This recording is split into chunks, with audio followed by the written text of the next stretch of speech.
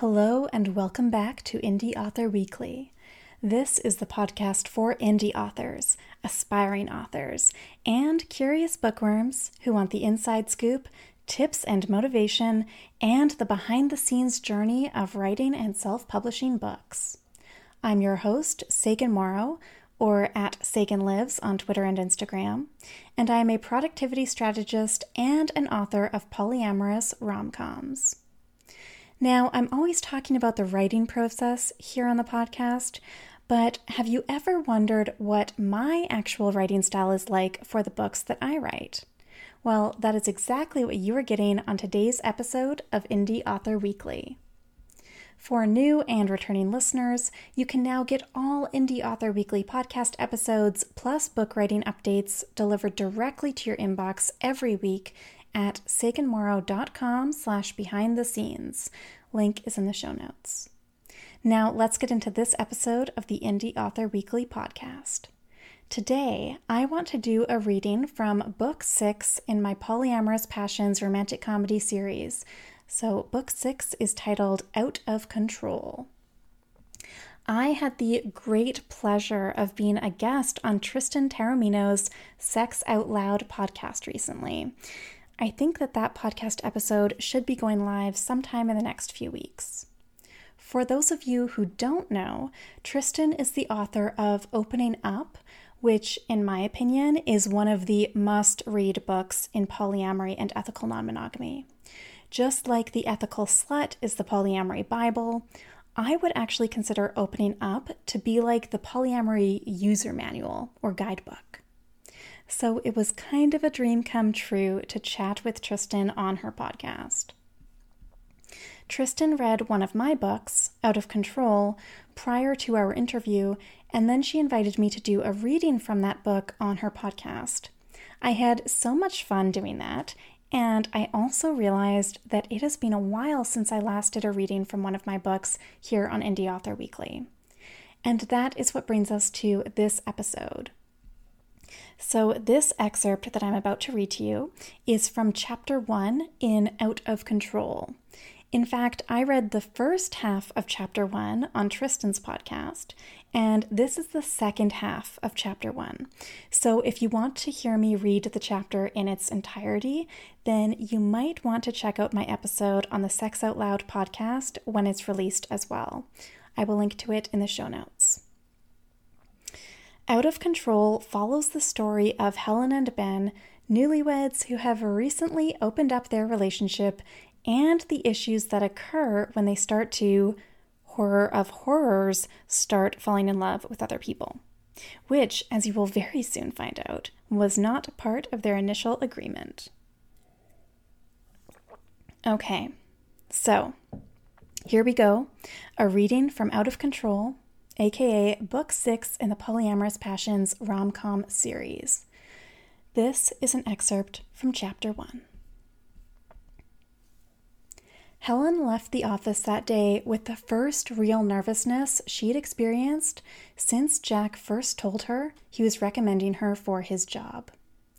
The vetting and interview process was over. Head office now needed to make their decision on who would take over Jack's position at the company. She wasn't sure if her answers to their final questions were satisfactory. They appeared pleased with her up until this point of the interview process, but their faces were all so unreadable after Helen answered that last question. And now she had to wait. Helen wished they would hurry up with making that decision. This had been months in the making, and if she didn't get it... If you don't get it, then you'll apply for the next opportunity that comes up, and the next, and the next. You are resilient, remember? Besides, you're more than qualified for this role, and Jack thinks you should get his job, which has to count for something. Still, she would feel much more at ease once the job offer was official.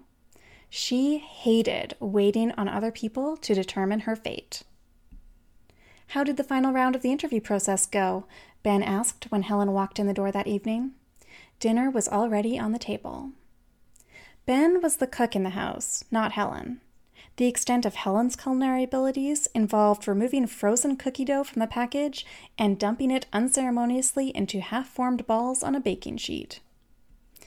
"I don't know. I couldn't tell if they liked me or if I missed the mark," she answered his question with a sigh, sitting down at the table and taking a sip from the glass of wine Ben placed in front of her. He threw a tea towel over his shoulder as he dished out the casserole onto her plate.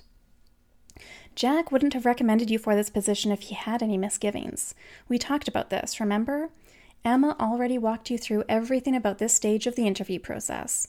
They're following protocol more than anything else, just to catch any red flags."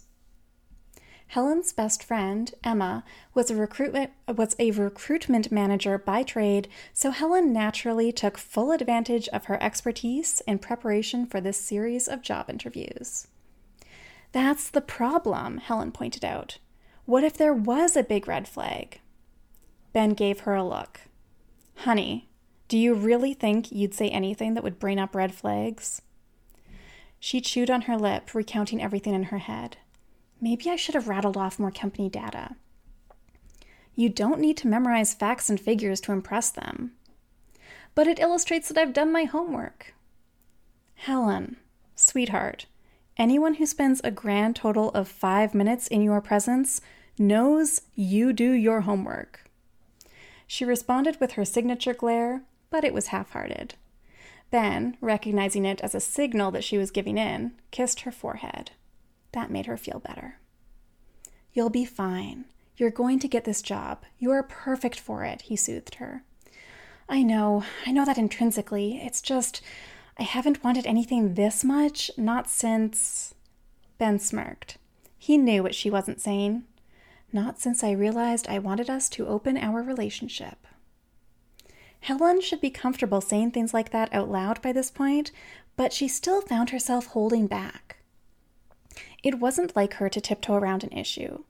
Helen's problem was normally the opposite, in that she spoke her mind too freely. It had gotten her into trouble before. But their non-monogamous situation was different. Sometimes she had a hard time remembering that Ben wanted this lifestyle as much as she did. It didn't matter that she was the one who brought up the idea in the first place. Now, at this point in their relationship, it was something they both wanted, needed, equally. What a funny change from a year ago, Helen marveled, or even a few months ago. She and Ben had their first non-monogamous experience together on their honeymoon, and it was everything they could have hoped for. More, even. After that positive experience, they sat down together and created a set of rules for themselves to follow during their new non-monogamous life. Number 1, no falling in love with other people.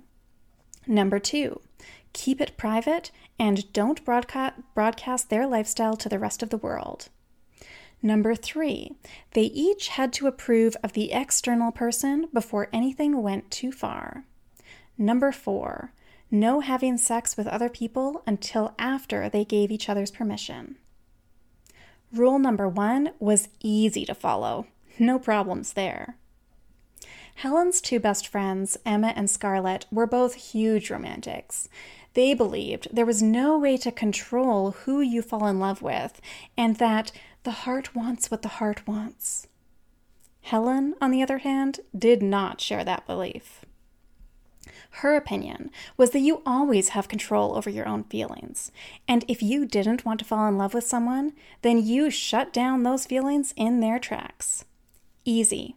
Done and done. Only weak people fall in love with someone without realizing what's happening. So really, Helen reflected, rule number 1 was a formality more than anything else for her and Ben. A non-issue that needed to be said out loud for the sake of it. Likewise for rule number 2. Helen and Ben were relatively private people and had zero interest in their families, colleagues, or friends, beyond their closest inner circle, knowing about their lifestyle choices. It was nobody's business but their own. Rule number 3 was simple enough, too. Helen and Ben trusted each other's judgment. So far, they had had no problems with each other's secondary partners. Ben even thought it was funny that Helen was dating their wedding photographer, Grant. She didn't quite share his humorous attitude about Ben's secondary partner, Riley, but she took no issue with the matter. When it came right down to it, Riley had a pretty fantastic Twitter account, in fact.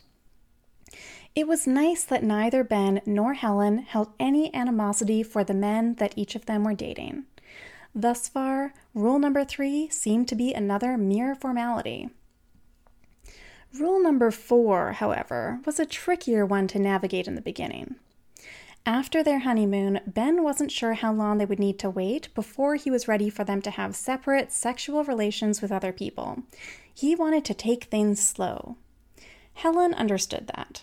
She had agreed that they could be patient, however much she wanted to jump right into things with Grant. Grant, too, had been understanding. Helen warned him it might be months before Ben was ready. Helen and Grant steeled themselves for what was shaping up to be an excruciating wait before they'd be able to take things to the next level, and Helen tried to prepare herself for dealing with all of that pent-up sexual tension. But it turned out to not be as long of a wait as she expected. In fact, it only took the first 2 weeks of Ben dating Riley before he announced he was ready for them to have sex with other people. Helen chuckled to herself at that memory. It was so typical of Ben to have that attitude once he was in her shoes and in that position of dating someone else himself. All in all, they had done well for themselves with their rules. Who knew that having an open relationship would be so straightforward and drama-free? So there you have it, a reading from Book 6 in my Polyamorous Passions romantic comedy series, and that Book 6 is titled Out of Control. So you can find out what happens next for Helen and Ben, and you can enjoy some swoon-worthy sexual tension in the office, plus a really cute homage to When Harry Met Sally in this book. You can grab your copy of Out of Control from your favorite ebook store or visit saganmorrow.com/books. Link is in the show notes. And that, my friend, is a wrap for today's episode of Indie Author Weekly. Access the show notes for this episode, including all links and additional resources, at saganmorrow.com/podcast. Thank you so much for tuning in. Please take 2 minutes to rate and review Indie Author Weekly on Apple Podcasts. I really appreciate your support. Until next week, this is Sagan Morrow signing off the Indie Author Weekly podcast.